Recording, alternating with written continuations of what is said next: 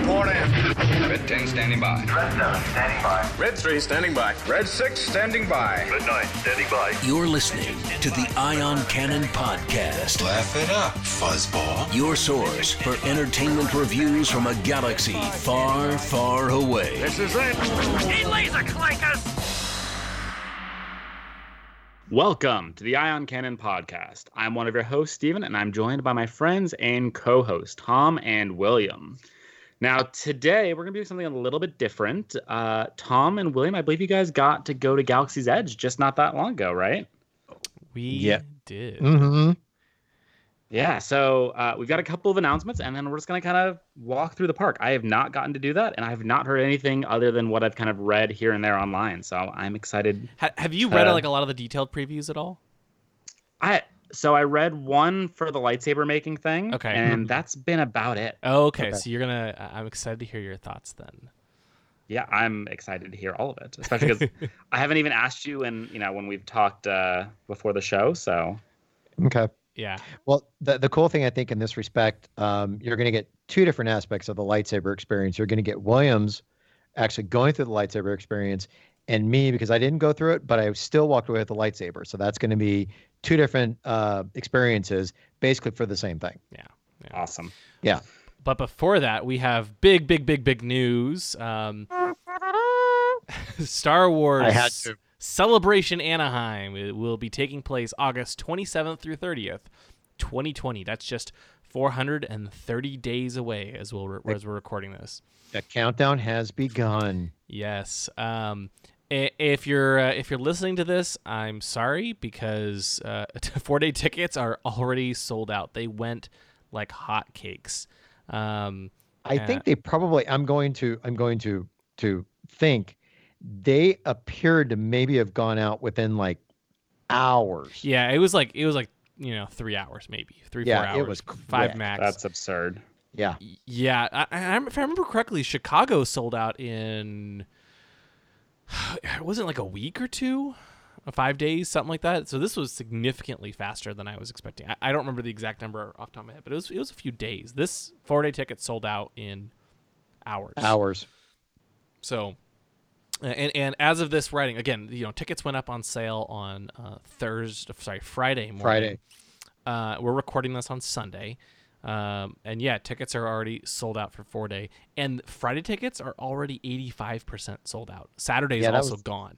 And that was a report that I saw earlier today that it's 85%. So if you're planning on going, you got to act quick because right now, like William said, Saturday's already sold out. Friday's going quick. Mm-hmm. Yeah. And then Sunday. So same thing with the hotels. Hotels went really fast too. I suspect that's because they're going to be holding this at the convention center in Anaheim. Yeah. And it is much smaller than McCormick Place in Chicago, which is the biggest convention center in the country. I'm glad they're at least not, I'm sure it'll be packed, but they're not overflowing the space. They're limiting it at least a little bit more. Yeah, it's unfortunate for people who can't get in, but it's the right thing to do to have the best experience. Yeah. Absolutely. Yeah.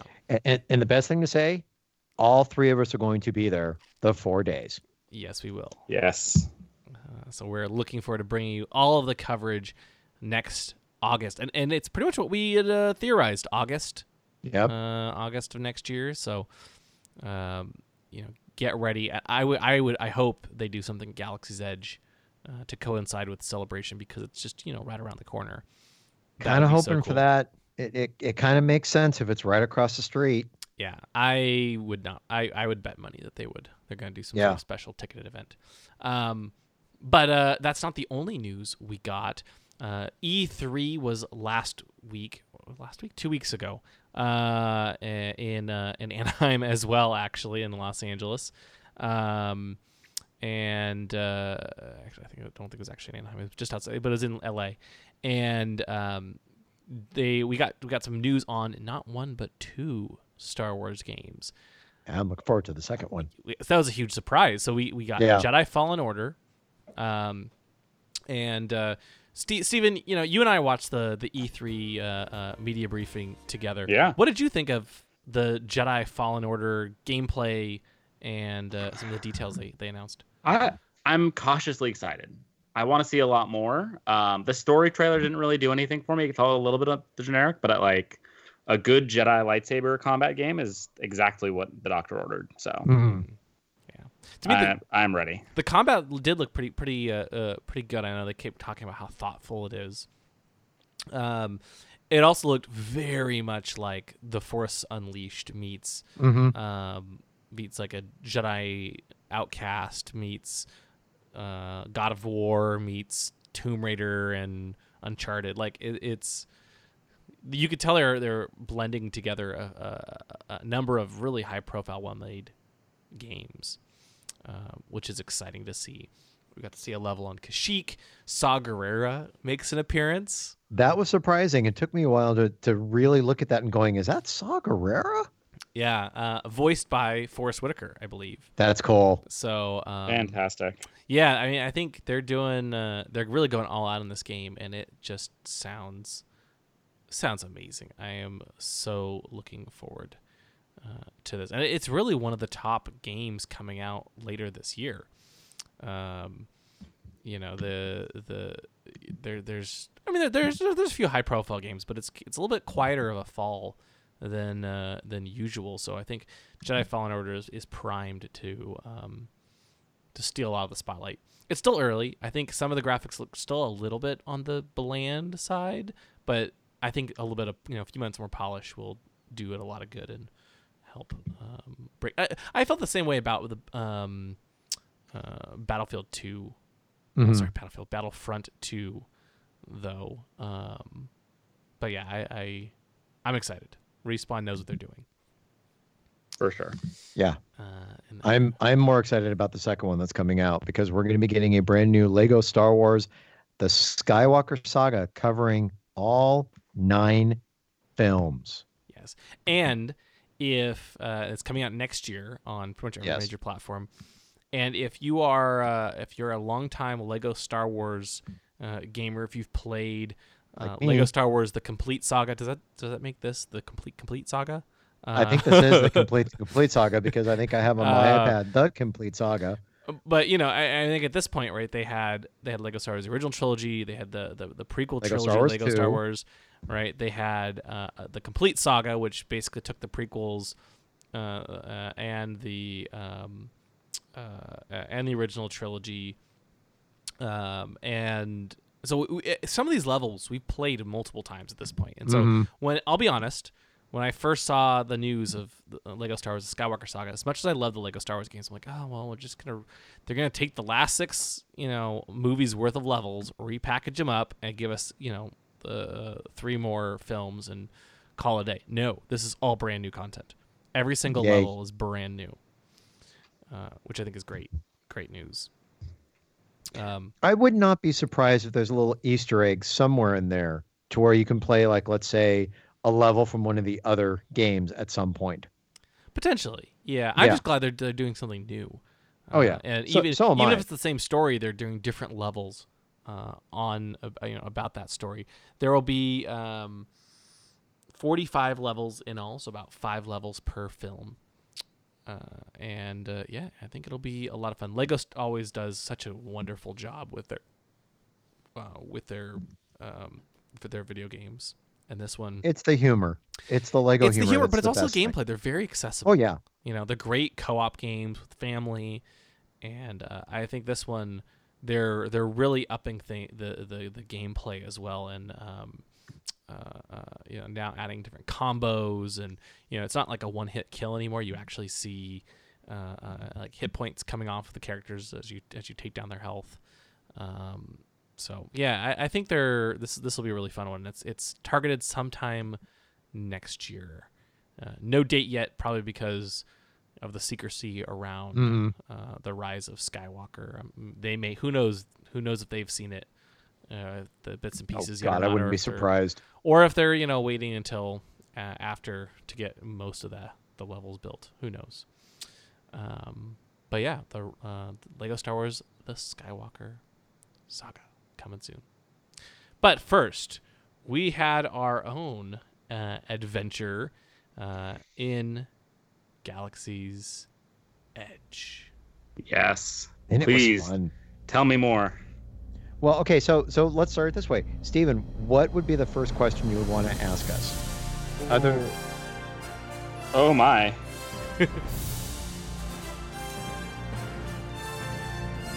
So, good intro. yes, Galaxy's nice. Edge. Steven, what are your first thoughts? I mean, Yeah, where what's do we your where do first we thought? where do we start? There's so much. Yeah, I know that's so. How do you get in the park? What is the entrance like? Just let's start there. Just the basics. Okay. For me, the best thing about, because we went twice, or I went twice. I know, William, you went in a few more times than Four me. times, yeah. Yeah. Spent 14 hours total in the park. Yeah. It was kind of But- insane. I don't know Oh, no, how I'm not you did it. surprised, William. Okay, so what got me, because I'll let William take the next one, but what got me going in there for the first time on that 8 o'clock on Saturday morning was they brought us in right past Thunder Mountain in that entrance. And the cool thing about it was you had that archway as you came in. And once you came through that archway, then it was like the whole marketplace was in front of you. So it's like when you walk into Cars Land and you have that nice big arch as you walk by, I think, Radiator Springs in California Adventure. You go through that archway and it's like this whole world just opens up. It's the same thing for me when I walk through that spot from Frontierland.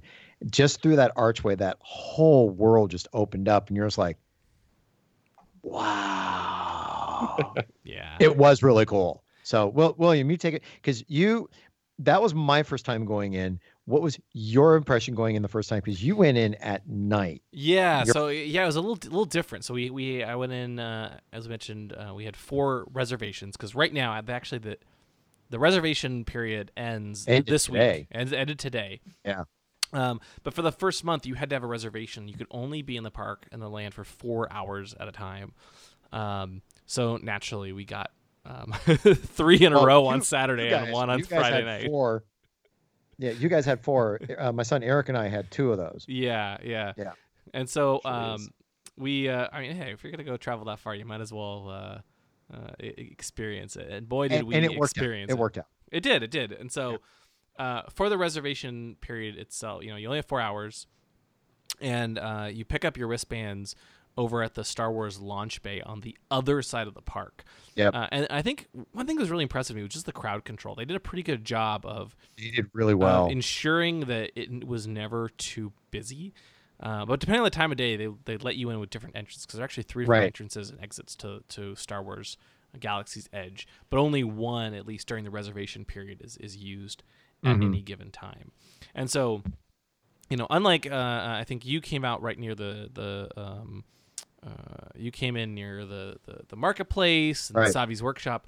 We came in on the far side, the westernmost Hungry Bear side. Yeah, exactly, by Bear Country, and I guess that's the way they do every evening group, and so there's like a long walk, and you start to see, unlike the way Tom came in, right? You come up through this tunnel, and all of a sudden, boom! You're in the middle of Galaxy's Edge, the city of Blackspire Outpost. When you come in through the western side, you walk through, and it's just kind of more like a somewhat alien wilderness. Like the first thing you see is like a couple almost like moisture evaporator like structures, but they're not. And a couple like Star Wars branded trash cans with Airbrush on them. And actually, I sent a picture of the Star Wars branded trash cans to a few friends, and Stephen, your wife, texts me back like, "You're in Star Wars Galaxy's Edge, and that's what you choose to show us." I mean, I'm not surprised though. Let's be honest. Yeah, but okay, it's the first thing you saw. But then, you start to see an X-wing, and you start to see an A-wing, and then you walk in, and you're in the city. So it was kind of more of a slow burn entering. Okay.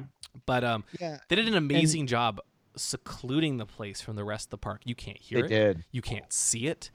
It really does feel like you're in a whole other galaxy. The only time you can actually there's 2 times you can see outside of the park. You can never hear it. Only 2 times you can hear outside of the park. And see. One is if you look really carefully, one of the spires is actually a spire from the mountain in which ride is it? Oh, is it Thunder Mountain? Thunder Mountain. Yeah, Big Yeah, Thunder Mountain. Yeah. And then but it's painted, the other spires in Black Spire Outpost are painted to look similar to it, so you don't really even notice.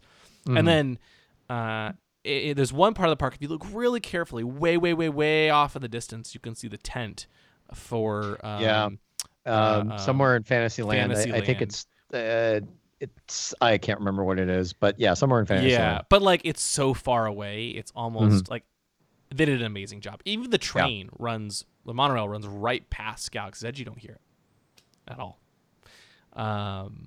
So yeah, they did a really good job, and crowd management was pretty good too. I mean, aside from, sorry, I know this is probably boring. I'm talking about crowd management in the first Star Wars experience. It's actually part of the experience, though, because if you think about how busy something like Disneyland can get, and especially a brand new park, right. I mean, I the thought fact it was that you going guys to be. could get in there and enjoy it is actually, I'd say, pretty important. That's true.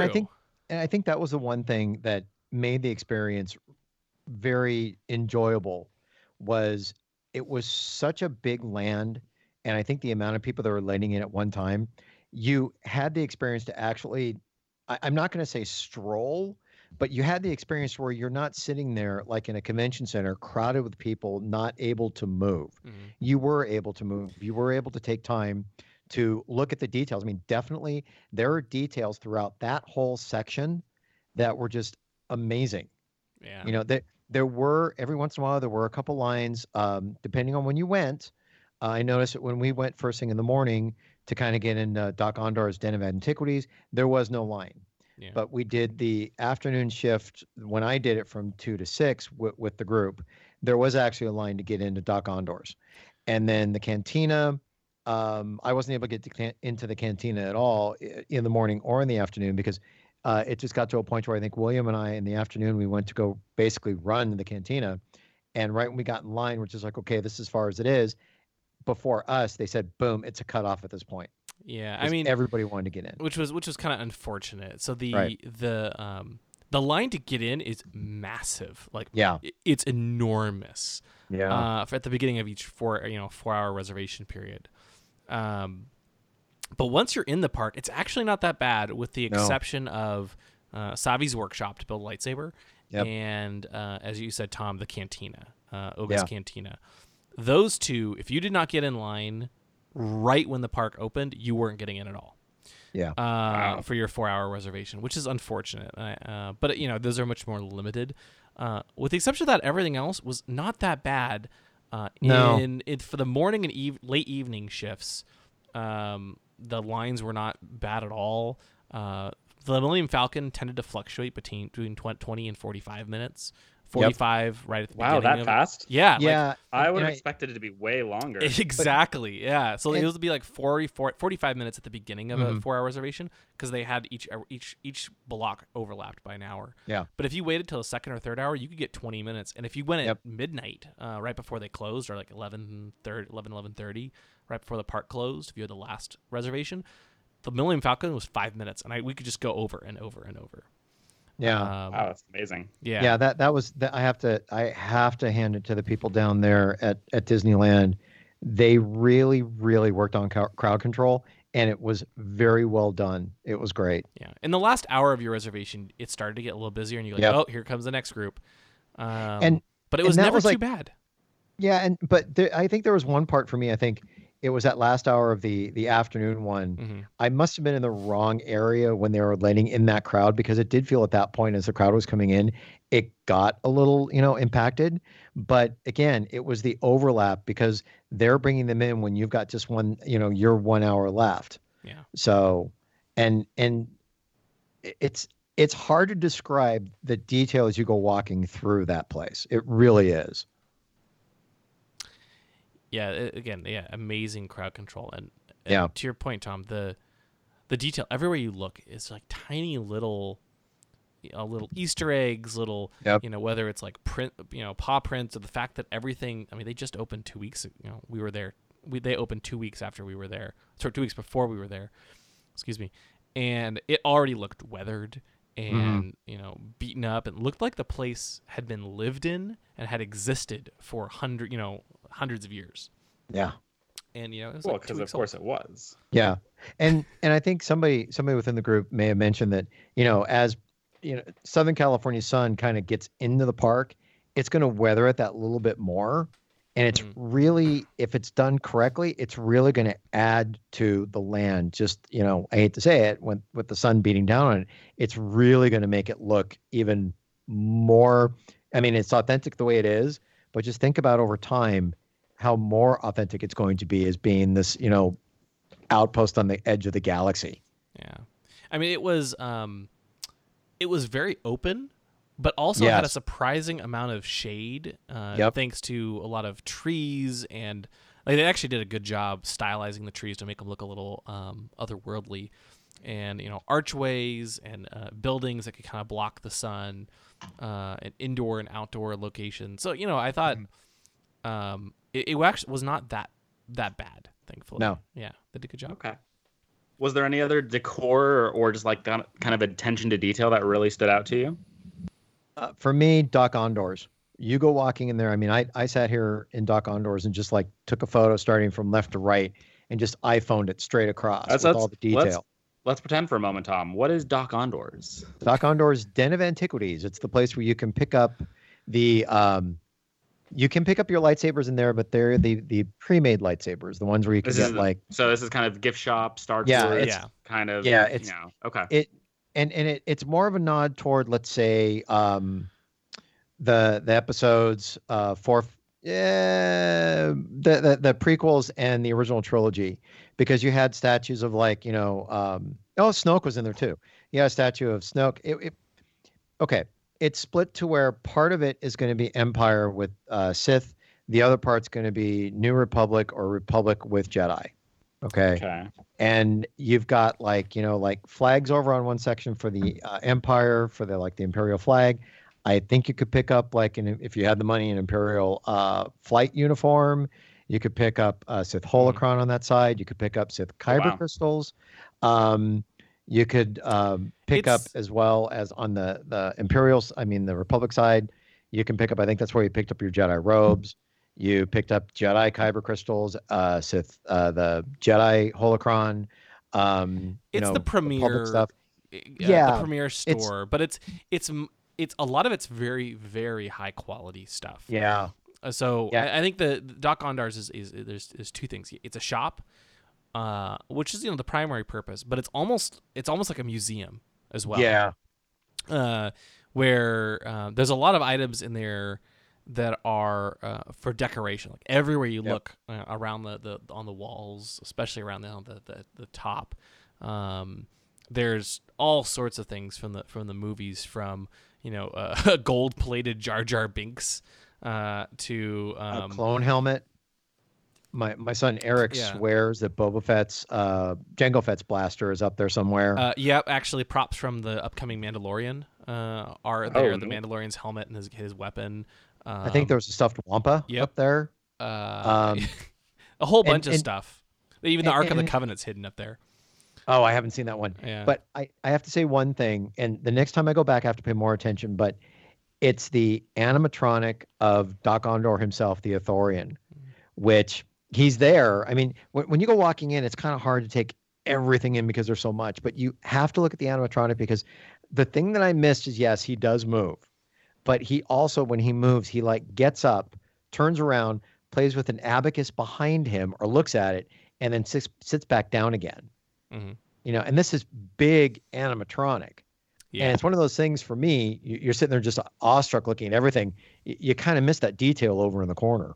Yeah, in many ways, you almost forget that it's a store. It is a store. Yeah. But it's very much like a museum with high-end items available for purchase. So imagine like a bust of Yoda or Snoke or the Emperor, or the Yoda's walking cane, or forgot about that one. Hera's Kalikori from Rebels. Yeah, that was there too. Forgot about that. You could even buy an Imperial rank insignia rank plate, insignia plate, Yes. or a Bluetooth comlink, like a actual comlink, like Luke and 3PO use. And All right, New but Hope. who would be silly enough to purchase that, William? I think I know who did it. Oh, come on! I had to buy it. It connects to your phone. You can make phone calls with the comlink. It's pretty Nice, awesome. Thank you. William, Yeah. I just look. You do that in a meeting, and I will take it all back. It's Oh. the sound quality is not the best, but hey, it's not the best in the Shocking. in It's the not movies supposed to be. too. It's not know? supposed I to am just shocked. Shut down William. all the garbage bags on the detention level. You hear me? Shut down all the garbage bags on the detention level. Now you can. Did you pull that on me when we were there? I Yeah, know I you did. you I used did. that on me at one point, but I don't think you said that. Yeah, I line. called you, and yeah, it was great. Yeah. It's awesome. So there's a wide range of stuff. It's Yeah. not cheap in No. Doc Ondars. No. Some of It's the not the other cheap. shops are more reasonable. This again is high end stuff. Yeah. Yeah, for the this most is part. This is where when it comes to the lightsaber experiences, there's the lightsaber experience that William did, in which he built his own lightsaber. But this is where, if you're not going to build your own lightsaber, you can buy we'll say pre-built lightsaber, because this is where you can buy Ahsoka's lightsabers, or Asajj Ventress's lightsabers, or Darth Maul's lightsaber, or like I did, the Jedi Temple Guard lightsaber, or Obi-Wan's lightsaber. This Now, is where hang- you now, purchase. So, Tom, you're talking about pre-built. I Yes. take it. Let's talk about the build your own lightsaber experience. I think you mentioned it as Okay, well, William. Fine. Yeah. William, you go The- first. Did you both build? No, he did the pre-built. I'm sorry. William did the build. He actually went in, did the full experience with Savi's workshop. I basically bought my hilt from Doc Ondor's Antiquities. Yeah. So I managed to get in just in time. Thankfully, a friend of the show, Ace Attorney, he had been to Galaxy's Edge before, so he knew all the tricks on how to get to Savi's workshop the fastest, and actually went and grabbed us a cantina reservation while we built the lightsaber. And here I'll play you thankfully Riley took some video of the lightsaber building experience, and if you're for a full look, you can actually go check out on YouTube. He put up his vlog of our trip that kind of shows the footage in detail. Mm-hmm. And I shared a link to it as well. So I'll play you a little bit of audio from this, but it's a whole experience, right? You pick your lightsaber, and you pick when you get your lightsaber, you pick one of 4 styles. I got the Peace and Justice lightsaber style, which is more of, I would say, your traditional style of lightsaber. And then Aaron and I both did it. He got a protection and defense. And there's 2 more, I forget the names. But anyway, what defines the kind of different styles here? Great question. So you pick one. Sorry, Tom. No, I was going to say that the 2 I don't the other 2. There was basically one that was a Sith, and then one that was like nature. Yes. yeah. Thank you. Yeah. Okay, so and I'll let you continue at this point. Yeah. So basically, you pick your general style of lightsaber, and you actually get like a pin, and they give you a time to come back later. And when you come back later, you and your group, and it's maybe 15 people. It's not a lot. Walk into this room, and it is a whole, like, almost like it's an experience, right? There's this cast member who is instructing you on how to build your lightsaber, and they go through it, like, it actually it really hit me when the music started syncing up in time with what the instructor was saying, and you got like the Force theme, and you hear Yoda's voice, and it was just really cool. Here's a quick listen excerpt from Riley's vlog.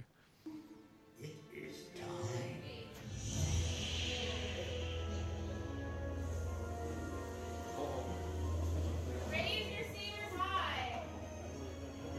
You have just built a lightsaber, like the Jedi and the Sith that came before you.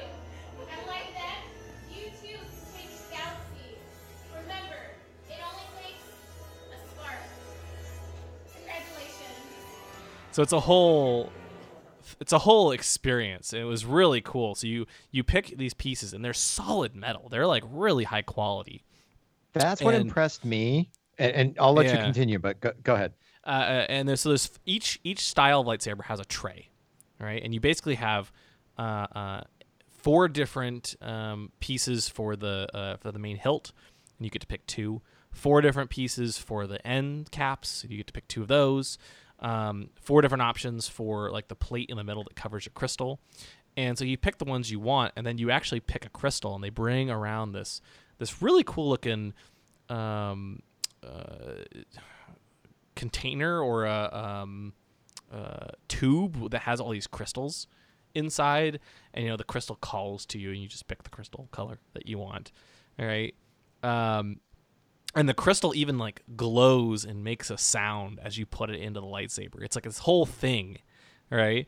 And then you build the lightsaber, you screw it all together, and then the instructors put the lightsaber in this tube type thing with like a clear strip or opaque strip on the top. And that's when, as you could hear in that video, they basically tell everyone to turn on their lightsabers, and you see all of these tubes around the entire table. It's like a U-shaped table, light up boom, boom, boom, boom, boom, with the lightsabers, and the covers roll back. And I apologize, it's kind of hard to probably imagine this. So definitely check out Riley's vlog. But the covers like roll back, and you lift up your lightsaber, and it's really well done. It's a whole experience, and the lightsabers, they are pricey at $200. But for the experience, I think it's worth it, especially since, I mean, Tom, what your Temple Guard lightsaber was 150, something like that? No, my Temple Guard lightsaber was 118. Okay, 118. Yeah, so 118. So for $200, you get to build your own. Sorry? Yeah, and then you have to throw the blade on top of that. So the blade was 45. Okay, yeah, and so wow.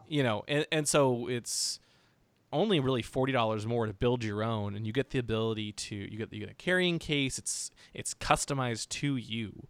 I was impressed by I looked at Aaron's lightsaber, and his looks like it's straight out of Knights of the Old Republic. It's really cool. And the crystal you can swap out on the fly. So if you go to Doc Ondar's, you can buy a different kind of crystal. You could get blue, green, purple, or red during the lightsaber building workshop. But at Doc Ondar's, they also have white, yellow, and then a super rare black crystal that still looks red. Very rare. Very they very do have rare. a black crystal. Yeah, they do. But the crystal do. itself is black, but the blade color is still red. It's still red. Interesting. Yeah, they do not make a dark saber. No, unfortunately, I think it's a little too bad. There were people quickly realized that the yellows, whites, and blacks were extremely rare, and they started buying them all up. And so there were none available when we went. And every time they bring out a new collection of red crystals, people would actually go up with their flashlights and shine their flashlight into the little red tubes and take all. I saw someone take 10 blacks and just buy them. That's too bad. Yeah, so I really wish they would do some limits, say one per person. But the fact that you can swap out the crystals though is just really cool. And the detail, you can pop off the blade, and so you can buy a belt clip for your lightsaber, and it can just swing on your belt like you're Luke Skywalker or something. What do you mean, like I'm Luke Skywalker? Exactly. And then you can attach the blade, and if the blade is detached and you try to ignite the lightsaber, it shorts out. It's just incredible amounts of detail. And that's there's two differences between Williams and mine. Williams, he can put the different kyber crystals in his saber. Mine, I can't.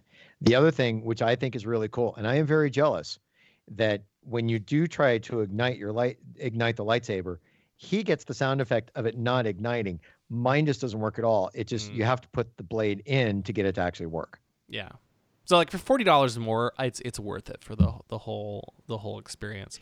Also, these seem to be a nice improvement over the old master replicas. I have Yoda and Obi-Wan's master replicas lightsabers, and with this one, when you swing it, it actually and you like make contact with something, it actually flashes yellow as if it's like deflecting something, which I didn't realize until I got home. So, yeah, crazy attention to detail. Hey, I hate to say this. Eric and I figured that out when we got back to the hotel room when we were done. He's just like, light it up. So we're in the hotel room, and I'm like, can you see yours flashing yellow? It's already yellow. Well, but it flashes white. And that's nice.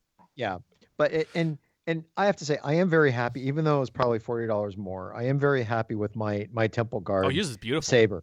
Yeah, mine. And it is the thing that got me is I actually watched the episode. I grabbed YouTube and went on there and saw Kanan actually, walk up to the Temple Guard and found out it's actually a 2-bladed saber. So if I'm crazy enough, I should go back and get another one where I can make it 2 blades. But what impressed me about mine, it's not that it's full metal, but it's heavy.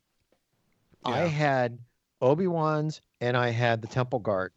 And I had them both in my hand, and I sat there, and in my right hand that had the Temple Guard in it went down, and I'm exaggerating, but actually you could tell there was more weight in that one compared to Obi-Wan's. And then I handed it to my son, and Eric, it was the same thing for him. He was impressed by how heavy that thing was.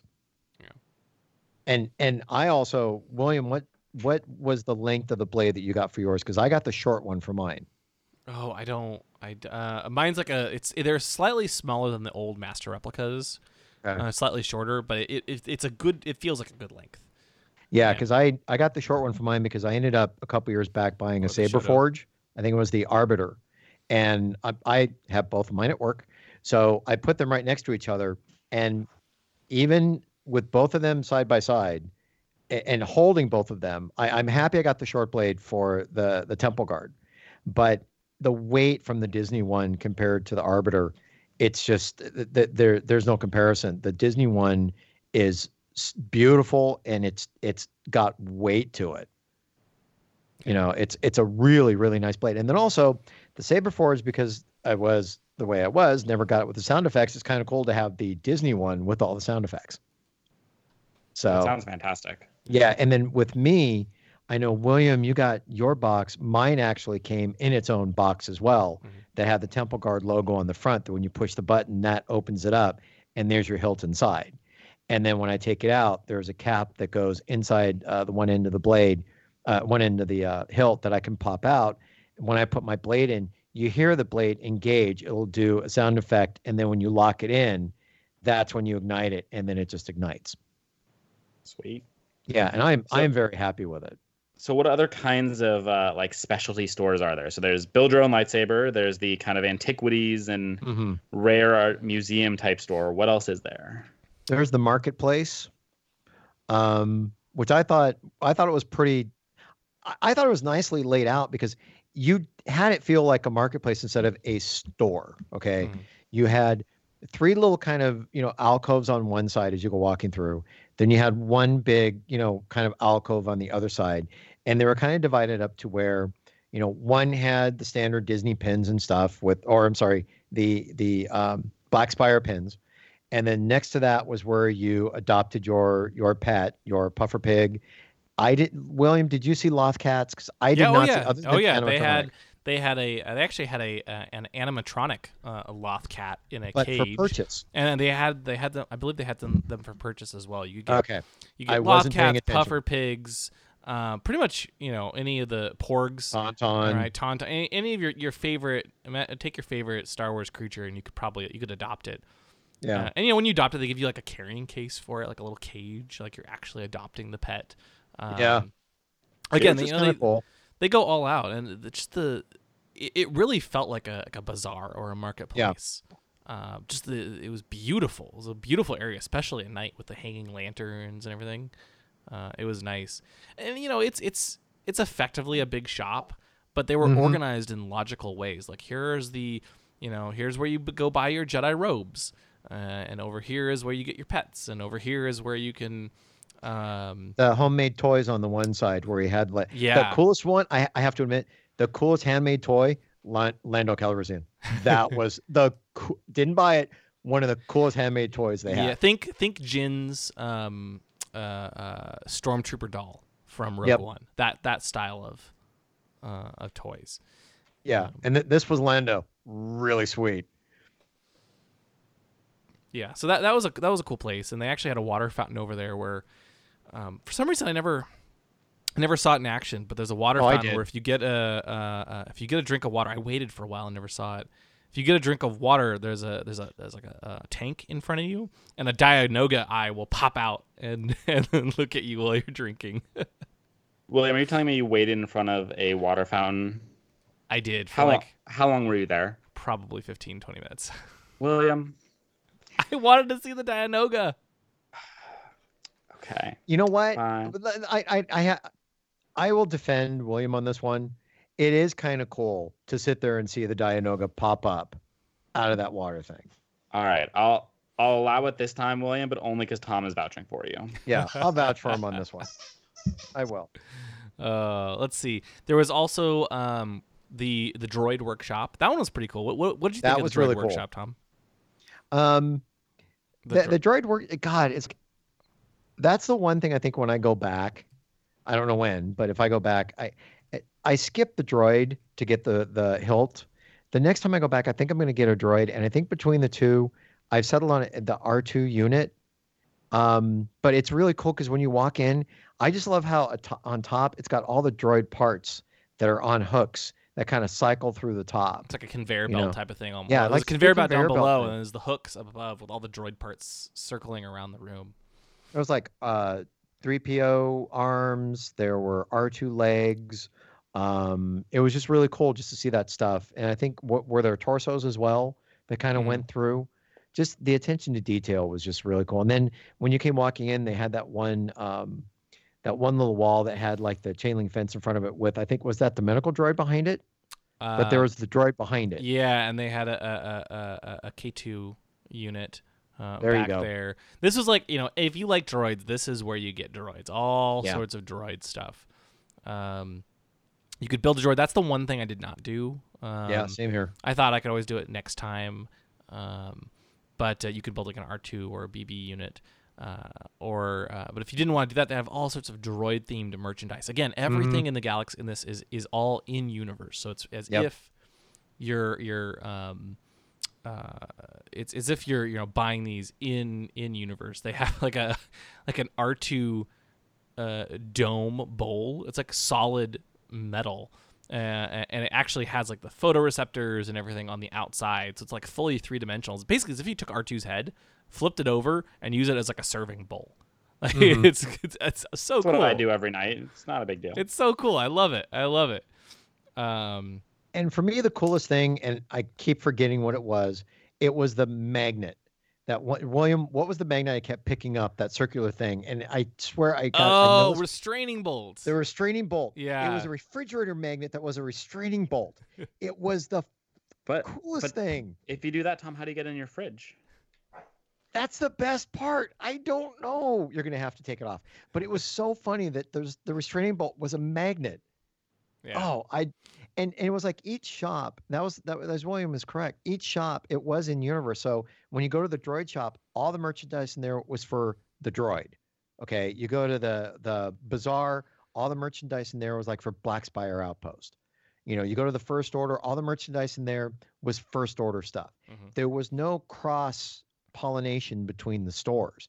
It was specifically for that store. Yeah. There's like the Black Spire Outpost souvenir shop for Black Spire Outpost. There was a couple little like standing kiosks over in the Resistance area, which is pretty quiet, empty right now. Yeah. But I think that's where the Rise of the Resistance ride will be when it opens later this year. And I'm sure there's going to be more because when you go to the Resistance area, like William said, there's like the couple kiosks, but you stand right there and you see like the entrance to get into Rise of Resistance. I get a feeling there's more back there that we just don't know about. Yeah. Yeah.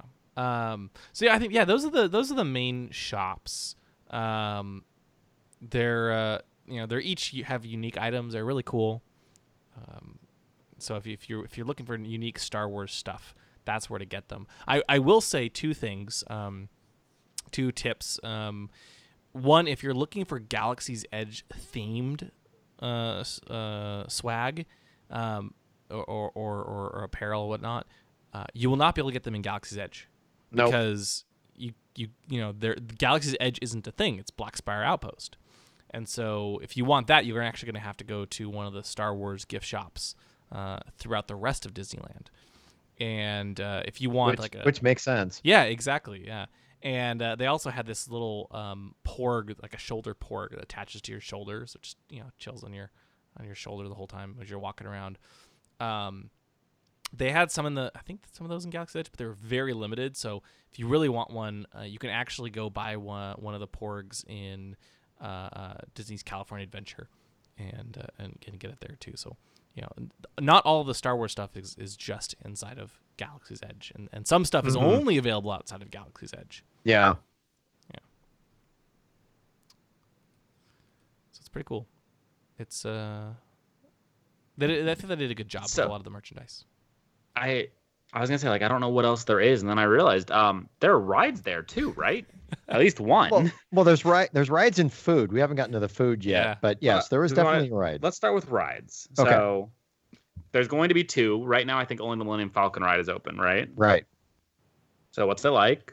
Come on, details. It was boring, Oh, come on. No, No, I'm okay. kidding. So, No, it was all right, it was yeah, awesome. Okay. Well, all right. I know he's saying it's boring. He I was put it this way. kidding. It's I so know cool you to fly were. the I know you- Falcon. Okay. By the way, people If gave me you crap are- for calling it the Falcon. That's what Han does, though. It's the Millennium Falcon or the Falcon, right? Okay. It's the Falcon. So anyway, Thank you. if you get motion sick, I have to advise you. I did the pilot. I don't get motion sick. I just get bad headaches What do you mean you did the pilot, Tom? Let's pretend I know Start nothing. at the beginning. You know Let's start at nothing. the beginning. All right. But I'm the pilot. I mean, So- I'm the pilot. Anyway, So okay. Hondo Inaka. Go ahead. Yeah. Well, let me set the stage. Yeah, set the stage for Please me. do. Set it for me. So Hondo Inaka, one of the greatest characters One of the from greatest the Commodore animatronics. Commodores and greatest in the animatronics. art. Hondo Yes. Inaka has borrowed the Millennium Falcon from Chewbacca. In this case, actually, legitimately. Are you? He did legitimately borrow the Falcon from. Well, Okay.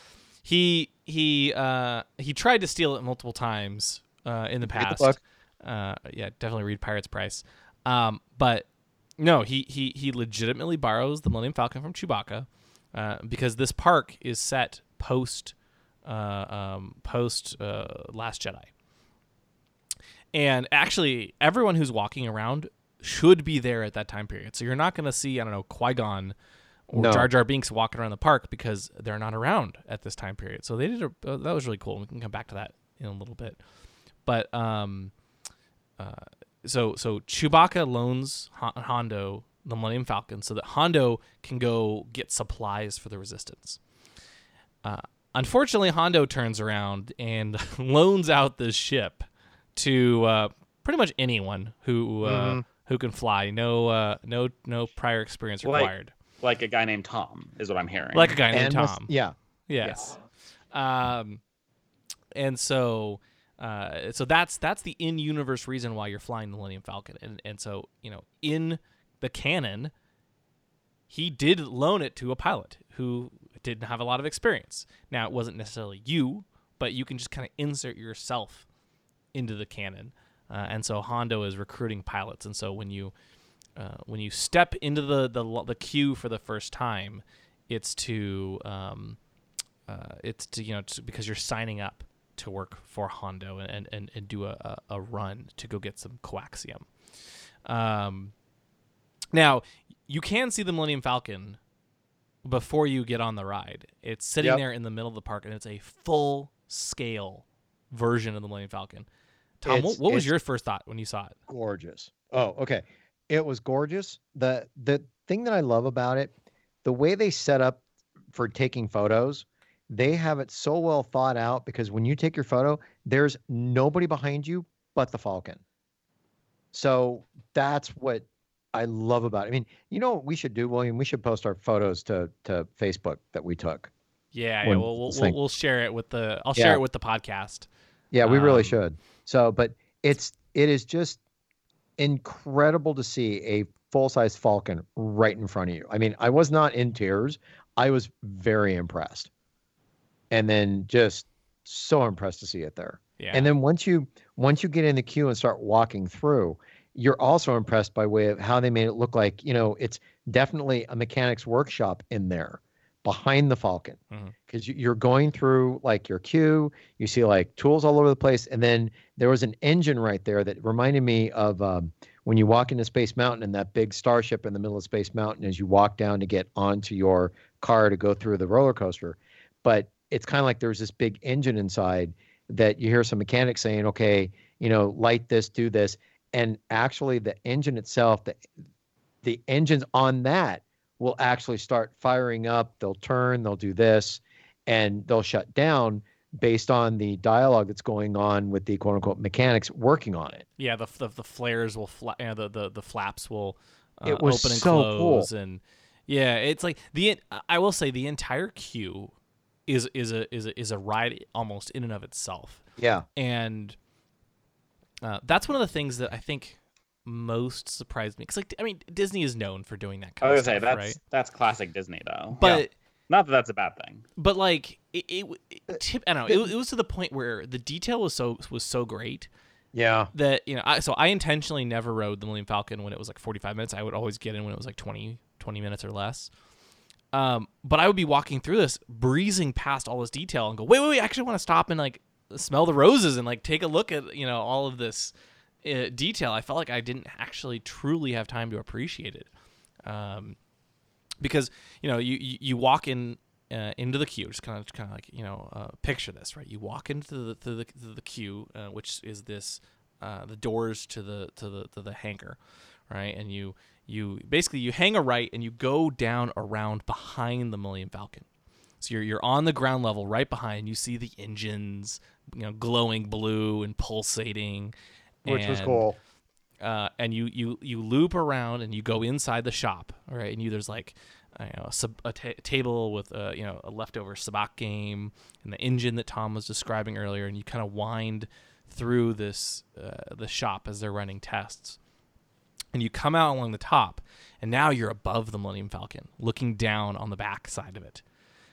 And now you can see all of the detail on the back's top side of the ship, and it looks true to life. Like it looks so good. And then you turn the corner again, and you're now almost like you kind of pool into this holding area. And this is where the animatronic Hondo Ohnaka is, and he kind of gives you the mission and explains what's up, and he is very impressive. Looks so good. Oh my God! Tom? It's incredible how impressive that animatronic is. He looks like came to life. Impressive in what way? Impressive by way of his movement. Is for an animatronic, his movement is pretty fluid. Mm-hmm. Okay. And Hondo is very boisterous and expressive in the Clone Wars and in Rebels. And the animatronic, I gotta say, the animatronic got it. I mean, it's an animatronic. In actual animation, they're able to do a little bit more. But taking an animated character and bringing that character into the real world, that animatronic got it for the translation to bring in. The how they had him decked out in the clothing was impressive. That jacket he was wearing was just incredible. Mm-hmm. And just the look of him was just, it looked like that was Hondo Ohnaka standing right in front of you. And there's a screen behind him, and you actually see the Millennium Falcon swooping in and landing, right? And then you go through the doors below him into the boarding ramp to board the Millennium Falcon. So you don't actually board the Millennium Falcon through the normal, the ramp, on the ground outside. It's like you're going in through, the docking clamp on the side of the Falcon. But you're going through it's like almost like you're boarding an airplane, right? Yeah. It was impressive.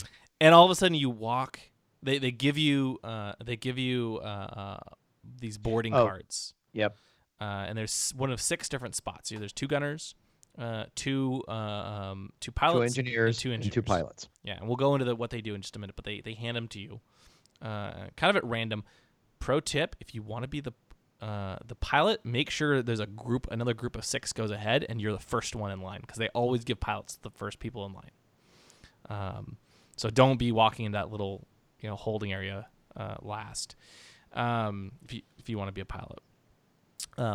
But then you walk in, and they just kind of let you loose in the main cargo hold of the Millennium Falcon, and you just get to hang out and take pictures and wait until your group is called. Yeah, that was fun. That's the one thing I wish I took a little bit more photos inside that. I think I was just too impressed. And then William, I just love it where you took a look at where that little med bay, bed was, and just like, hey, do you think the books are in there? And what do? What do I do? I walk over there and try and open it up, and it doesn't open. But like, it all feels like it's real metal. It feels, it smells, it looks like it's the Millennium Falcon. The Dejarik table was just the coolest thing, and you could sit behind it, and you could sit around it. And I was I still just like, I should have taken more photos inside that, because it was just very impressive. Yeah, very impressive. The only downside is that I think because the queue is going so fast, you don't actually have as much time in there as you'd like. You're like, wait, no, I want to stay here, please. Yeah. They're like, green group. You're like, hold on, I want to. Yeah, our group got called pretty quick once we got in there. It felt like we didn't have enough time just to go staring at all the detail inside that place. Yeah. That's fascinating. So how long do you think that wait was? Like 10 minutes, or once you get to that point? Oh God, sub 5 minutes. I think it was 5 minutes, or sometimes it was 30 seconds. It varied. Yeah, 5 minutes or less. It's hard because I think for me it went so fast. Mentally, I wasn't timing how long, because you're looking at everything going on, and you're like, hey, we got to get a picture. And I think we did get a picture of all of us behind the Dejarik table, but it was like, let's do this, and you're just like, and then all of a sudden we got called to go pilot. Yeah, and one of the craziest things is that the rest of the park was cool. Yeah. And I'm like, oh, this looks and feels like Star Wars. I love it. And building the lightsaber, I kind of got chills when the music started to play, right? And you heard Yoda's voice and stuff. Walking into the Millennium Falcon, that's when it really hit me. I was like, wow. Yeah. Whoa. I'm on the Millennium Falcon, right? And then you walk down the corridor, right? The classic corridor. And you're just looking, and you really want to do that thing that Han does in The Force Awakens, right? Or Luke does in The Last Jedi, where they just put their hand on the side of the Millennium Falcon and just like, whoa. It's like, Chewie, we're home. It really is. It was impressive. It was like, it was really cool. Yeah. It was really awesome. So then, this is where things get interesting. Like, behind the scenes, they actually probably have, I don't know, what do you think, Tom? Like 16 different cockpits for the Millennium Falcon? You know what? I don't know. I mean, it has to be a decent amount, because if we waited that short amount of time inside that area, they have to have a couple different cockpits going on, or a couple different ride vehicles going on while you're in there. Yeah. So I have no clue. Yeah, and if you pay attention really carefully, like, they do a good job masking this. But if you pay attention really carefully, there's like two boarding groups that go when you meet Hondo, and I think they go into 2 different cargo bays for the Falcon. And wow, then, I wasn't paying attention. And then from there, and they do a good job making you think it's just one, right? And then from there, there's a couple different boarding groups. And sometimes there's like 2 different doors they'll go through, and each door has like multiple other hallways, and just looks like other hallways in the Millennium Falcon, but they're actually leading, because I think I rode the ride 6 times. Is that all? Yeah. Wow. They go to different cockpits, basically. So if you look carefully, like they're actually funneling people into multiple rides at the same time. but it doesn't really feel like it. You feel like you're just walking through the Millennium Falcon and boarding. Wait. You're taking away, a little bit of magic there, if that's what you're saying. You're supposed to think you're going into one cockpit of the Millennium Falcon. And it's not the one you see outside either. It's you're not actually inside that ship. You're not in that one. Yeah. Which is a bummer. But you think you are. That's the Yeah. thing. Like they do such a good job. Wow. Yeah. It's impressive. And the actual experience of the ride, is it good? Actually, good? You know what? I enjoyed it. I really, really, really, really enjoyed it. I was the pilot in the left seat. My son Eric was pilot in the right seat. And we had to where if I was on the left, I controlled the Falcon going from left to right. He controlled the Falcon going up and down. The one thing, and then William, who's behind us? There were two gunners. I don't remember Okay. who was. I can't remember who was in the gunning position and who was in the engineer position. But when it came to Eric and I, you kind of get the feeling once the ride started, the pilots had to work together because you are basically trying to follow the train, we'll call it, that's got the cars where you're trying to get, your job. Okay. Yeah. And as you're going through this, you're supposed to stay on the tail of this train. So if it goes left, I have to go left. But if it goes up, he's got to pull back and go up.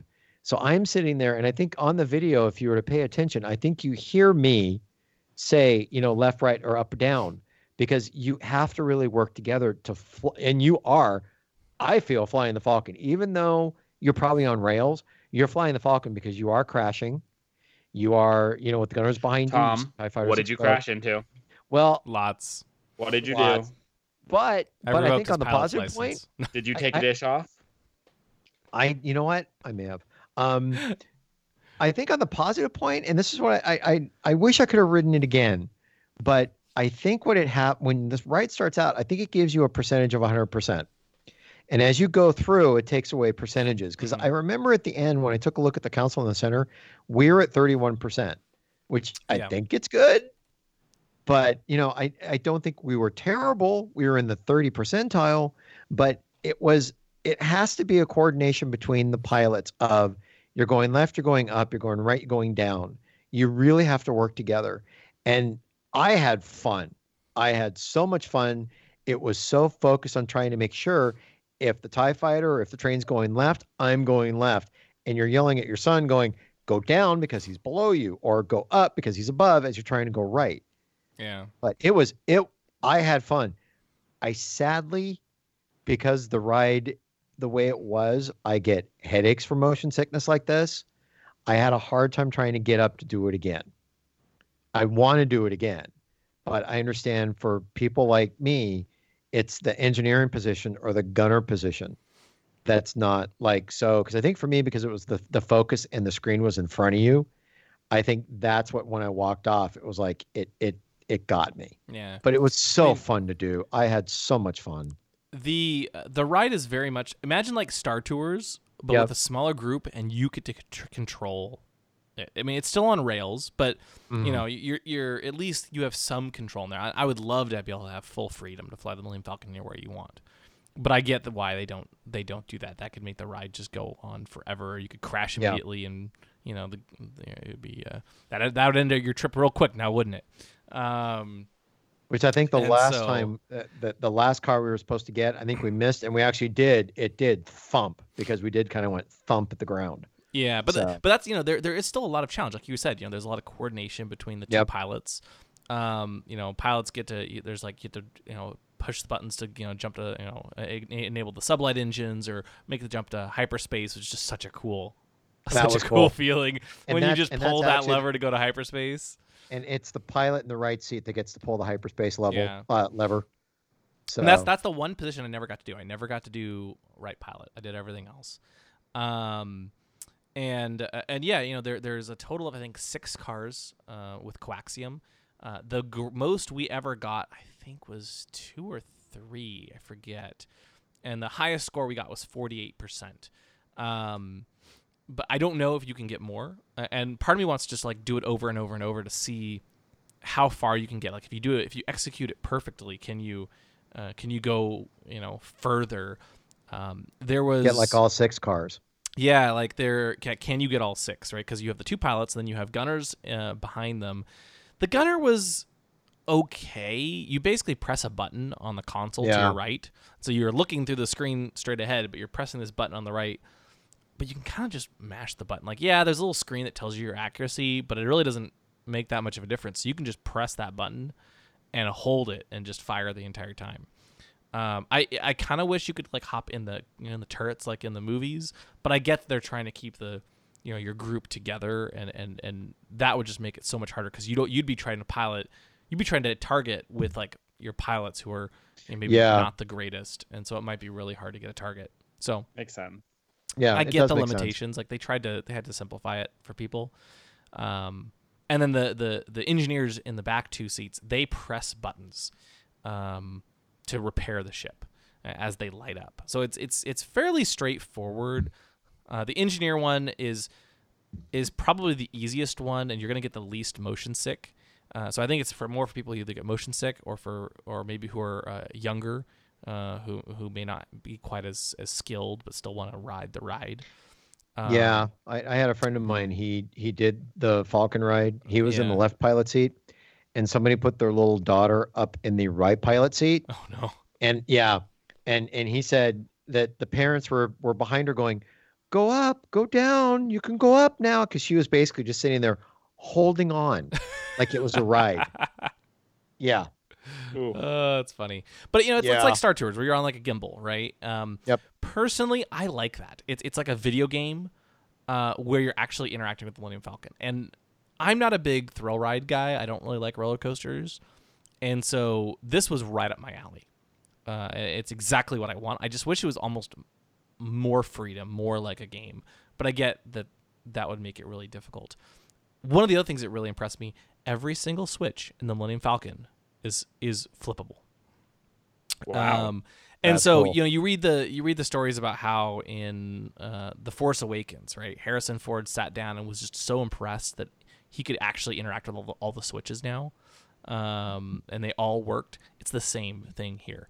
Everything works, even if it doesn't light up. You can flip it. And so when I was the engineer, I was like making up my own story too, where even though things weren't lighting up, I'd be like flipping switches and like pretending like I was really doing something on there. Or even as you're the pilot, you're like a normal Tuesday for you. Yeah, like you can flip all the switches, and so they it was really cool. Also, I'm not exactly sure how this works, but sometimes we got an asteroid field, and sometimes we didn't. There was like a scene in an asteroid field, and I suspect that's based on how well you do. The better you do, if you do well enough, you'll get an asteroid scene.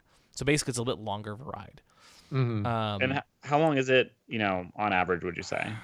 5 minutes? God, probably 3, 5. Probably. Yeah, it's 5 minutes. That's all.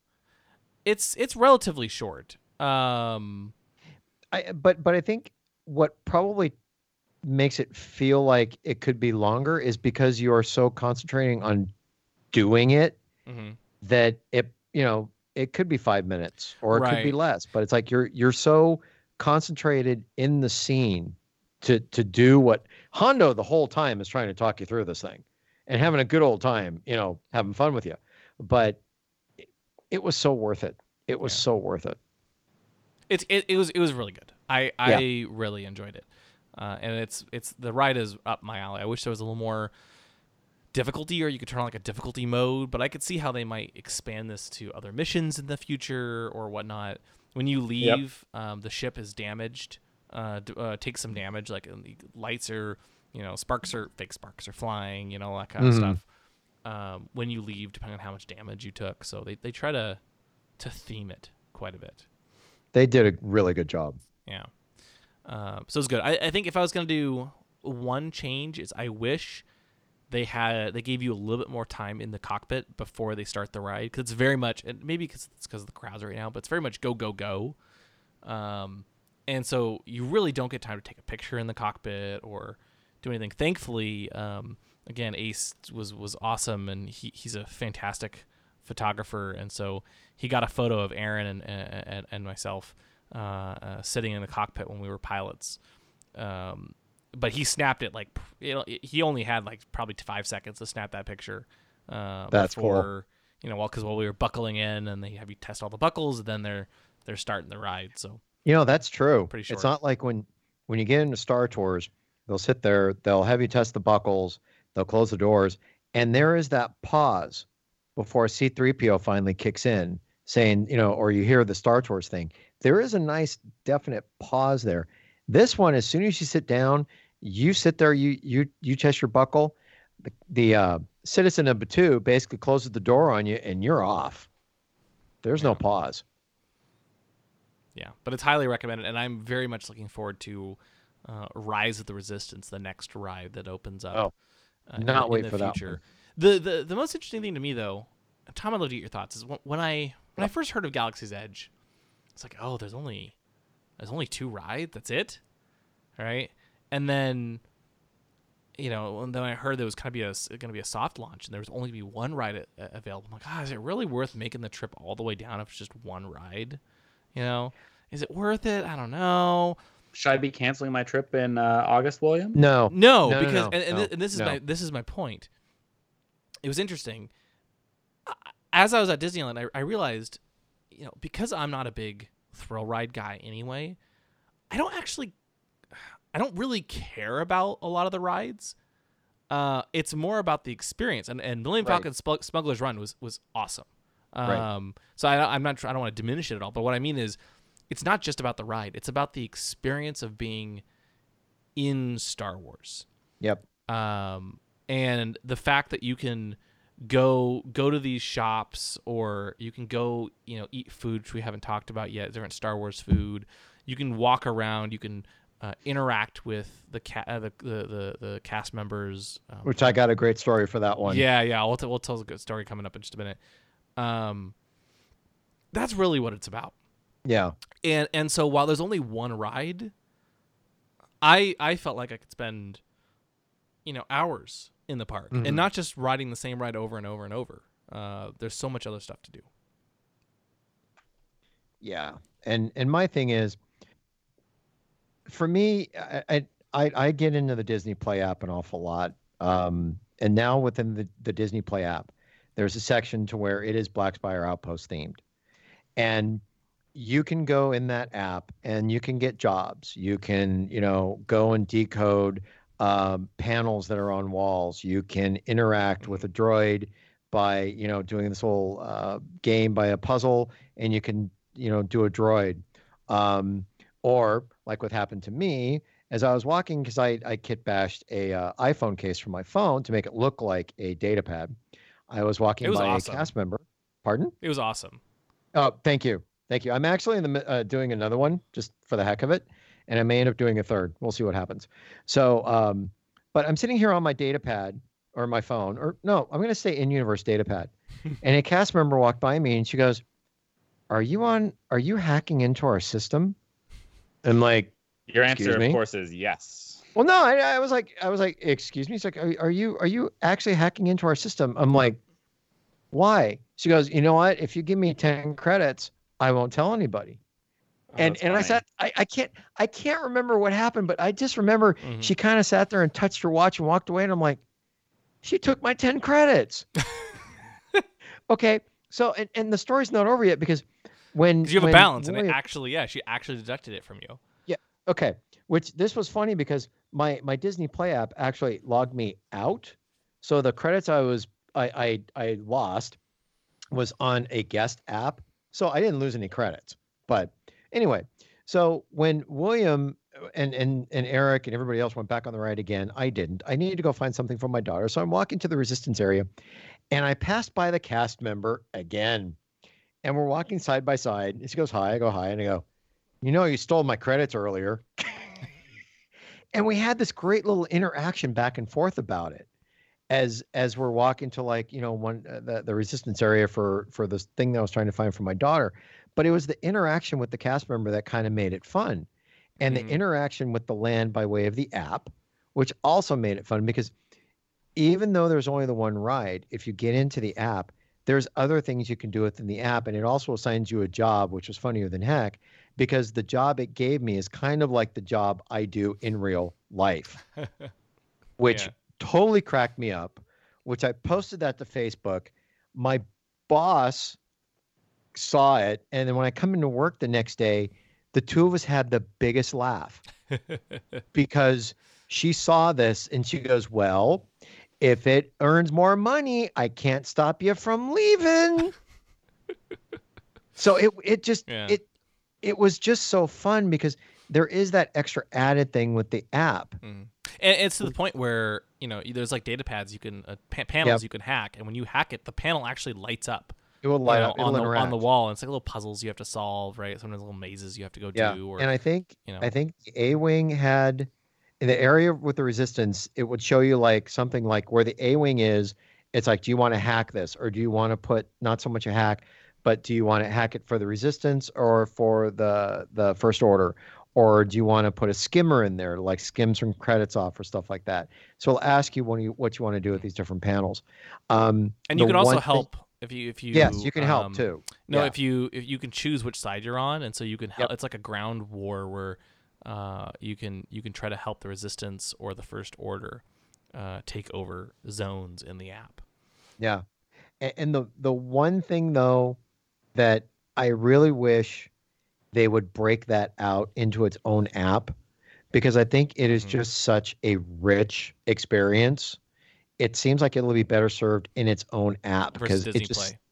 Yeah. Instead of in Disney Play. There were a lot of technical bugs, glitches with that app. Like it would constantly log me out. Yep. Or every time you'd switch away from the app and then switch back, it would take you back to the beginning of the Disney Play app, and you have to navigate back into load it again. It was a battery drain. So the app itself was really cool.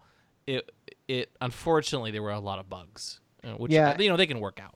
But they can work it out, and that's the thing that if believe it or not, if you kit bash your own iPhone case or Galaxy's whatever case you have, and you put it and you go to the Disney Play app and you bring that screen up, it makes you feel like you're actually a citizen in that world because it looks just so freaking cool. Yeah.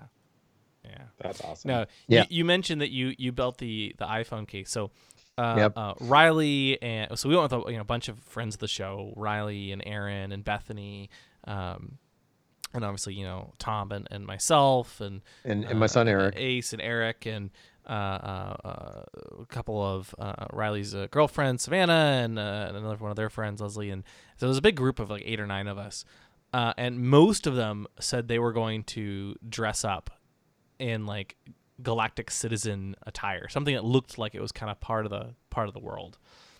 And I didn't know this till like a week before we left. I'm like, oh shoot, I can't be the only one not doing this. Okay, Tom, and by the way, you weren't the only one not doing it. Well, you had like your awesome kit bashed case for your data pad. Yeah, but that's all I did. I wear shorts. I wore a Star Wars T-shirt. My son actually made his own Star Wars T-shirt. It was cool.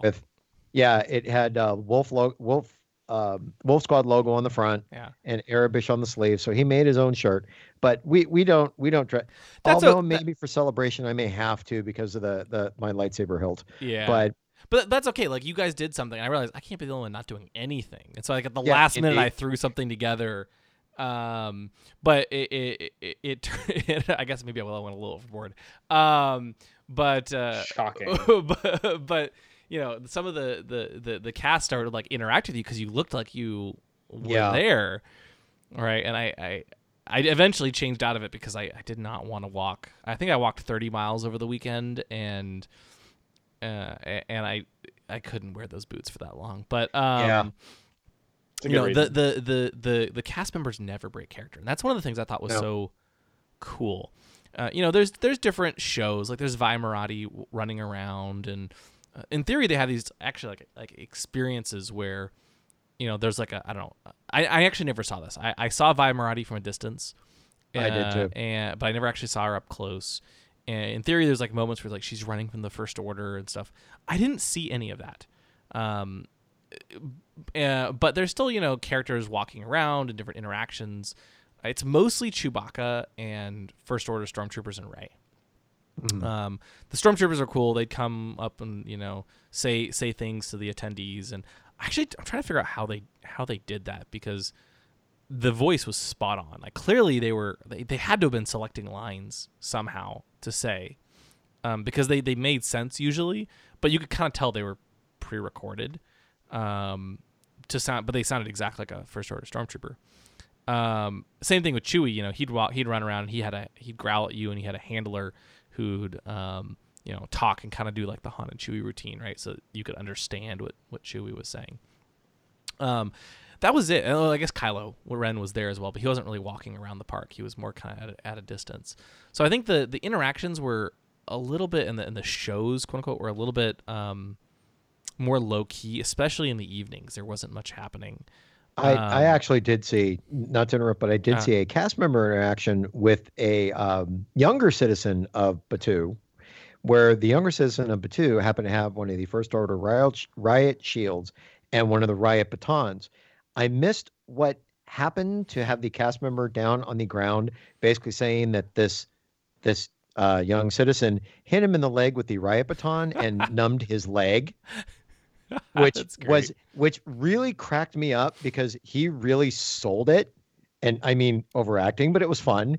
But it was so much fun because when you saw the actual citizens of Batuu that were off to my left watching this, they were cracking up. Oh, that's great.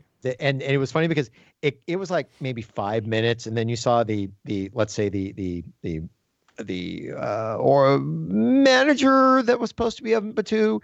She kind of got this look on her face like, I think it's time we kind of move him along from having this fun, because the guy the whole time was complaining to this kid, you numb my leg. Why did you do this? Come on, you numb my leg. I can't get to work. It was the funniest thing to see. And then when she finally got over, it's like then she jumped in on it. So that made it a lot of fun. Yeah, and you know, I think that wasn't the only one. It's all sorts of little interactions. Like the First Order troopers would come up, and everyone was asking. Aaron and Savannah both had these shoulder porgs, and everyone was asking them if they could eat, if they're going to eat the porgs. Almost every single cast member we talked to. And I hear they taste like chicken. They do. And Chewbacca actually. So at one point, I'm standing there in my Galactic Citizen clothing, and kind of got a pilot vibe. And Chewbacca walks up, and his handler starts talking about how Hondo is recruiting pilots. And I had just read. I was a little late to it, and we're actually going to review it soon. But I just read A Pirate's Price on the way down. The audiobook version is fantastic, and I also just finished A Crash of Fate by Zoraida Cordova, which is also really good. And so I kind of had a sense of kind of what's going on in universe because both are set in Black Spire Outpost. And so Chewbacca walks up to me and starts growling at me, and his handler's talking about how Hondo is looking for pilots, and I just decided to get into this. I'm like, yeah, I can't believe it. Hondo just lets anyone fly the Falcon with no experience required. They're damaging the Falcon. And Chewie goes, he starts like getting all upset and growling at me. And like we just start getting into it and having this conversation back and forth about how annoying Hondo has been, the fact that he's not taking care of the ship, and Chewie's getting protective of the ship, and like it's all very none of this was scripted, right? I'm just ad-libbing this. Chewie's Chewie's interacting with me, and we even had this crowd start to form around us, and people are taking pictures and video, and it's just one of those really cool experiences. I think this mom even said, she pointed to her kids, like, yeah, he even flew the Millennium Falcon. And we're like, you flew the Falcon? He'll let anyone fly the Millennium Falcon, And so anyway, it's one of those things a bit of a ham. Yeah, and like at Disney, you could walk up and take a picture with, someone and you're done. But this is like they're interacting with you in the world, and that's what makes it so cool. The other one, this is kind of this was pretty funny. So we got reservations. As I said, the Cantina and Savi's workshop to build a lightsaber are the two most difficult things to get into. And so for our first session, our first reservation Friday night. This is before you got there, Tom. Unfortunately, we ended up with a reservation for the Cantina and Savi's workshop at the exact same time. Oh. I'm like, oh shoot, what do we do? We've already paid for the lightsaber, but we really want to go into the Cantina. And so we decided, well, let's go over to the Cantina and see if they'll let people in before us. because it's you're just on a wait list, right? So let's let a few people on the wait list ahead of us, and then we'll show up after we build the lightsaber. So I go and I ask the cast member if we can do this. I'm like, hey, I got a lightsaber reservation, and is there any way? And she stops me. She's like, scrap building. Yep. I'm like, no, That's lightsaber right. building, scrap building. And I'm getting confused. I'm like, well, lightsaber building, right? And I'm like, at this point, I'm like, okay, she clearly knows what I'm talking about, right? Everyone knows that you can build a lightsaber at Galaxy's Edge. Why does she just keep interrupting me, right? Just help me. Like, don't correct me on like, wow, why are you calling it scrap? I don't know. All right, and all of a sudden, this is like, again, I should be clear. This is like an hour into the park, so I'm still getting used to this. And she finally says, I can see you're new to this planet. The First Order is right there. Don't say lightsaber out loud. They'll come arrest you. That's funny. And I'm like, oh, yes, scrap building. Got it. Yes. The scrap building. But Yes. that's what makes this land so cool. It's great. It's little Yeah. details like that. Yeah, there are, when you buy stuff, they're like, oh yeah, that's 30 points. Credits. 2 credits. All right. They never say dollars and cents. Yep. And it's just, it's incredible. Yeah. It really is. Yeah. So shall we get to the food? Because I think Yeah. we need to get to the food. What did you think of the food, Tom? You know what? I had the fried tip-yip on the mashed potatoes. At Docking Bay 7, right? Pardon? At Docking Bay 7. Yeah, Docking Bay 7. Yeah. I thought it was good. Eric had the ribs, the Ronto ribs, and he liked the ribs, but it was the stuff that was underneath it. They said was really good. The Mellower juice I had, and this was not at Docking Bay 7. This was at the other place we went to. Ronto Roasters. Did you go to Ronto Roasters? I didn't eat at Ronto Roasters. Eric had the he had the wrap, which he loved. He loved that. He thought it was really good. I had the Mellower juice, a little too sweet for my palate. That was the one thing about it, but it was good. So, it was interesting when they were talking about the food. Like, some of it looked a little bit out there. Yeah. So Docking Bay 7 is it's the cook in universe came from previously worked at Maz Kanata's castle. Maz Kanata's place. And so Docking Bay 7 is a little more of it's not really a true sit down, right? You go order and you take your food down to one of the tables, but you're in a docking bay and it's fantastic decor in there. Yeah. But if you want something quick, so there's Docking Bay 7, that's more sit down. They have like lunches and dinners. If you want something sit down, there's Ronto Roasters, and there's a kettle corn place where you can buy this popcorn and stuff. And of course, there's Blue Milk. Looking at it, Blue and green. Yeah, blue and green. The Ronto Roasters, looking at it, I wasn't all that impressed online. I was like, it doesn't look amazing. It turned out to be my favorite thing there. I loved the Ronto wrap. It was. I'm actually craving a Ronto wrap right now. Like I still want to go back and get one of them. Yeah, I think that's what Eric. He had the breakfast one, I think, for the Ronto wrap. The breakfast one was very good too. I preferred the breakfast version has egg, and and then the regular version is more like it's like a sausage in a pita bun with like coleslaw, but that doesn't do it justice. Like, it doesn't taste like any of those ingredients. And it's just absolutely delicious. And then, of course, Melu Run juice, which is, that's cool to see Melu Run from, Rebels and everything. Absolutely. And so, and of course, Ronto Roasters also has a Nuna turkey jerky, which I tried a little bit of. And they have other drinks as well. So that was probably my favorite one. It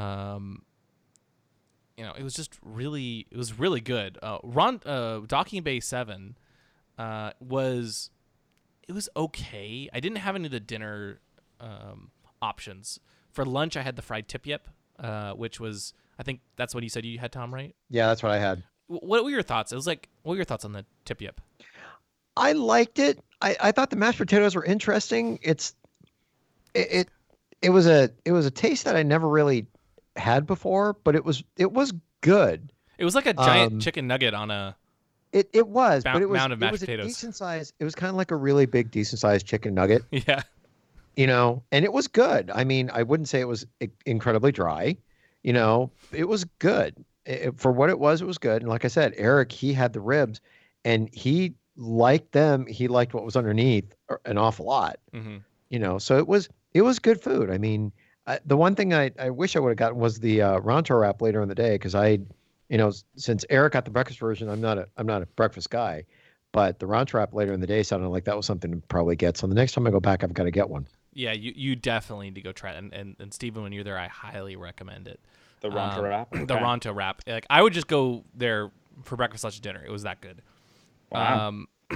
Docking Bay 7, we also had some moof juice, and Aaron and I went back for dessert late in the evening and got the oi oi puff at the Batu Bonds and a Fatro drink.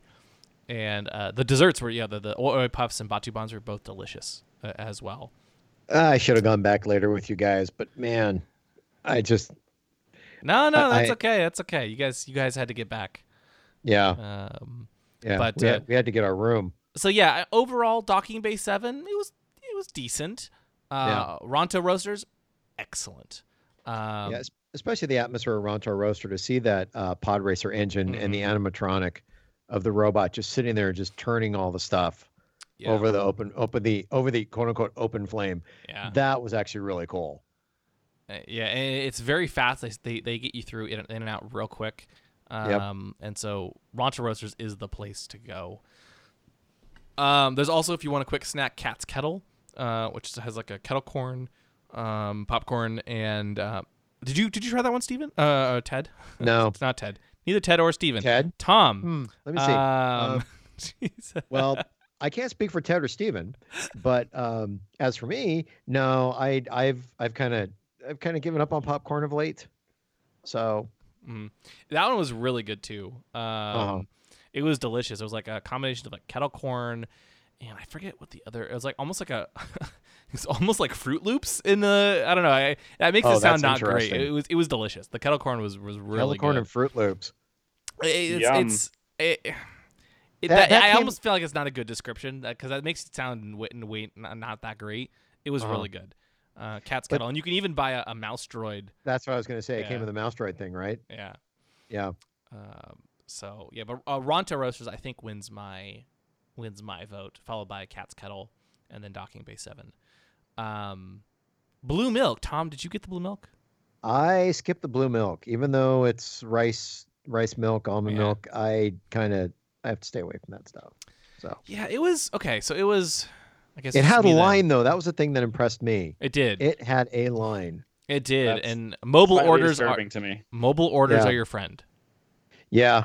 You can order in the app on your phone and pick it up, and it's so much faster.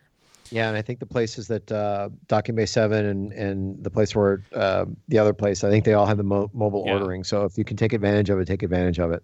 Definitely. I thought the blue milk was okay. I'd love to get your thoughts, Stephen, once you go. I know a lot of people who really liked it. It was kind of it's like rice and I think soy milk or rice and two different types of milk. Yeah, not real milk. It was like rice milk and something else. I think of the two, the blue milk was the best. The green milk was more floral, I guess. I love smoothies and other stuff. It was just kind of, it was okay. It's not something I'd probably get every time. Versus the Ronto Roasters, were no joke. Right now, I wish I could like fly down and get a Ronto wrap. Yeah, maybe if I'm heading down that way, I'll send you one. I don't know what I'm gonna head. Look, it's gonna be a while before I head down there again. Yeah. So those were good. What else? Oh, the cantina. Yes, you have experience with the cantina. Yeah, so unfortunately we didn't. So Aaron and I got into the cantina. Everyone else had to leave early, unfortunately, on Friday to go pick up people at the airport. So Aaron and I got in with Ace into the cantina. The three of us went, and I kind of regret not spending more time in there. We wanted to get out and do other stuff because we wanted to like really enjoy it with other people. And so we ended up with a spot at the bar, and amazing detail, so cool. It really does feel like you're in a cantina with like DJ Rex spinning tunes in the background, and a bunch of crazy different types of drinks, all sorts of like some really fancy collectibles too. You could get like a which creature was it? Was it a reek? No, maybe it was a reek. Basically, you get like a flight of beers with like real tusks. It's the teeth. Yeah. Or it's Rancor. Maybe it was Rancor tusks, teeth. Anyway, it was like crazy. You could actually like buy it. I didn't. But like really cool collectible mugs and stuff. And the drinks were interesting too. I got the which one? The Fuzzy Tauntaun, which makes your lips a little tingly. But just the presentation was really cool. Pretty pricey in there, but great atmosphere. I wish I could have spent more time because we only spent maybe 20 minutes in there.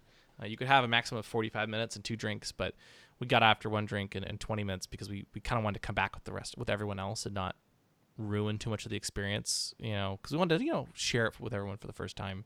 Mm-hmm. But everyone else unfortunately had to leave by the time we got into the cantina. And sadly, we never got back in. The line was that difficult to get into. Yeah, the line was pretty difficult to get in. And so we tried. We didn't try for the morning reservation, but we tried for the next 2, and we just couldn't get back in, unfortunately. So. Yeah, we tried real hard. When we got there, like I mentioned earlier, we got in line and they ended up capping it, I think, right? Not too long after we got in that line, they ended up capping it like right there. Yeah. So like, if my one regret, I don't think I got as much time in the cantina as I'd wanted. But other than that, I really got to do pretty much everything. Pretty much everything I wanted. I spent 14 hours in the park. Pretty much got to do and see everything. I think after, if you do things, if you're able to kind of like optimize, you could probably get it all done in the 4-hour reservation. I mean, this isn't really a big deal anymore because the reservations are now up. But you could probably do everything in 4 hours if you optimize. 8 hours felt really good. By the 14th hour, I was not wanting to leave just because we had the reservation and it's Star Wars. But we could have left and not missed out on anything. But it was fun to like explore and take a look at things from different angle and take pictures and try to find little Easter eggs. And so, it was still a lot of fun. But yeah, I think you don't. 4 hours was, 4 to 8 hours is probably plenty, especially for people who are not big Star Wars fans. And of course, you can always go back and try other food. I tried most of the food except for Docking Bay 7. I didn't do all the food at Docking Bay 7, but other than that, I tried to sample almost everything. So yeah, I don't know. Any other questions, Steven, or thoughts, Tom? No, okay. So this is kind of arbitrary. If you had to rate it out of 10 Womp Rats, how would you guys rate it? 9. Yeah. Yeah, a 9. Yeah, 9 Womp Rats out of 10. I think the only reason it's not a 10 out of 10 is I wish the Millennium Falcon was a little bit more challenging and freeform, or like you could actually sit in the gunner seats or something. Mm-hmm. And then honestly, the Andorian Tip Yip was not all that great. It kind of made me disappointed in the quality of Docking Bay 7. The desserts were much better, and so maybe the other food's good too. But it was just average. And so I think other than that, and actually the blue milk was average too. But other than that, 9 out of 10. Presentation was great. Experience was great. And I really think if you go back to George Lucas when he was at the dedication and he said his famous line is, well, it could have gone wrong. They did this thing so well that, like I said, when you go walking through the area that we went through on Saturday morning and you go walking into the Black Spire that way, it's just framed so well, and you are sitting there with your mouth open, like, wow. I mean, when we went in the second time in the afternoon, everybody had their phones up. That was the one thing where you're like, since you're, we'll just say veterans, that you're just like, please, we got to get to the cantina because we got to get reservations. Could you just keep moving?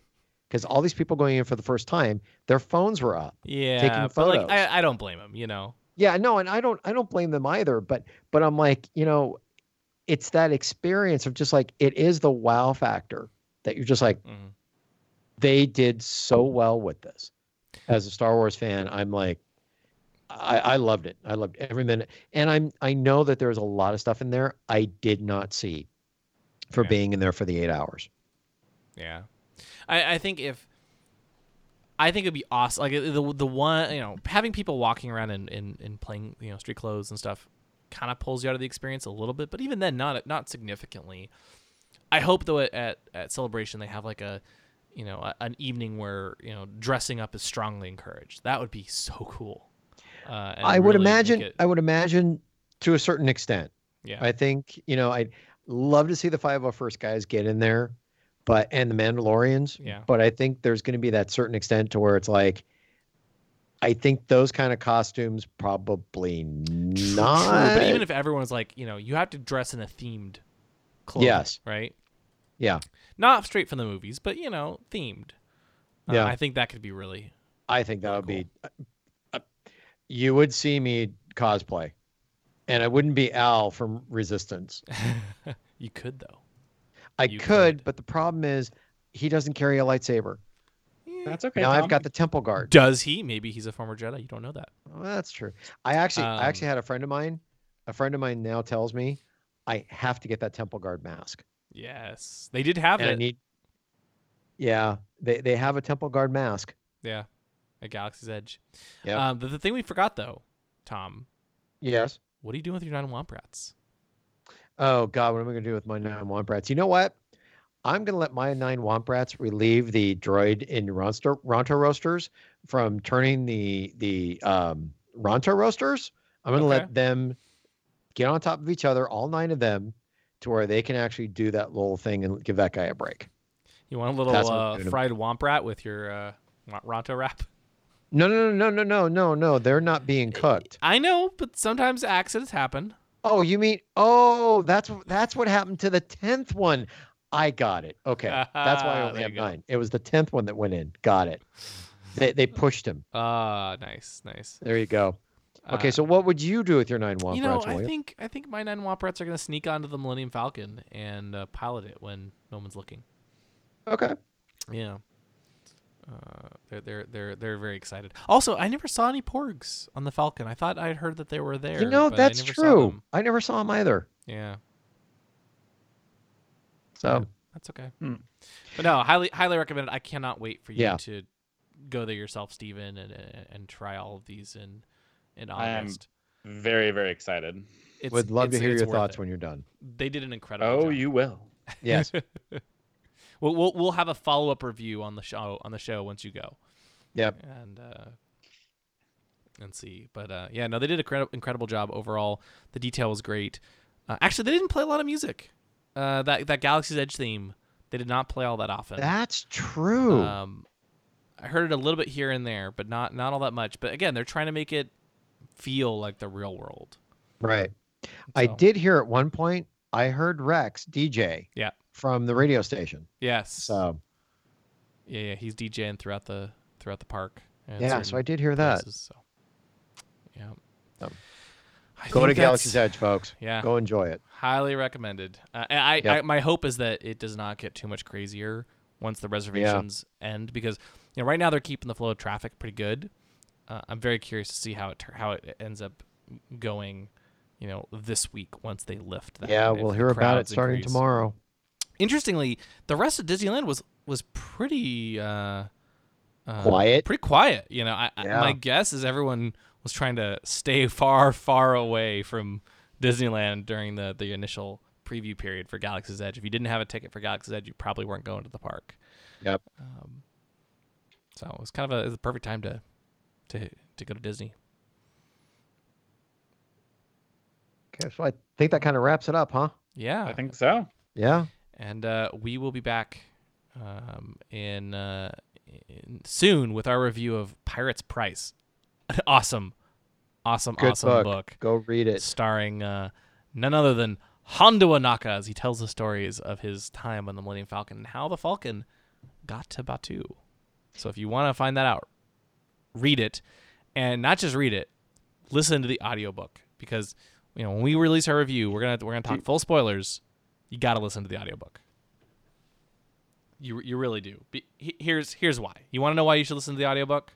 Yeah, I was gonna say, let's play a sample, William. Here's why you should listen to the audiobook version of Pirate's Price. Here's a very brief excerpt to close the things out. The day started out like so many others. I woke up in a strange spacecraft. I was alone in the cockpit. The control console was smoking and sparking. Crackle, crackle, fizzle, spark. Oh, and it seemed that 2 Imperial TIE fighters were shooting at me. Choo, choo. It was all very exciting. It's great. The entire book is Hondo voice. Oh my God, I've got to buy that book now. It is so good. I highly recommend it. The book is great. The audiobook is even better. Our review's coming soon. You don't want us to spoil. You don't want to miss this one. You don't want us to spoil it, so definitely read it before. Normally we don't hype up the audiobook version all that much, but this is one that you have to listen to. It's 5 hours of Hondo Ohnaka talking about his exploits. It's great. It's so good. And on that note, Steven, Tom, thank you guys for helping us relive Galaxy's Edge. I hope all of you listeners get to go. And Steven, when you go, we want to hear your thoughts as well. Just a couple more months. Just a month and a half, something like that, right? Yep. Almost there. Almost there. Anyway, we'll be back soon with our review of Pirate's Price. And I'm never going to do that again. No. Thank you for listening to the Ion Cannon Podcast, your source for entertainment reviews from a galaxy far, far away. For over a decade, Ion Cannon has covered every corner of the saga, from the films and animated series like The Clone Wars and Rebels, to books, comics, games, and more. If you like what you hear, please rate us in your favorite podcast client. Your review will help this show grow within the Star Wars community. We can be found at our website, ioncanoncast.com, and you can follow us through Facebook and Twitter. To email us, you can do so at contact@ioncanoncast.com. The Ion Cannon Podcast is not associated with Lucasfilm, the Walt Disney Company, or any and all of their respective trademarks or copyright holders. Any opinion expressed on the show are that of the hosts. This podcast is a production by fans, for fans, and is copyright 2018.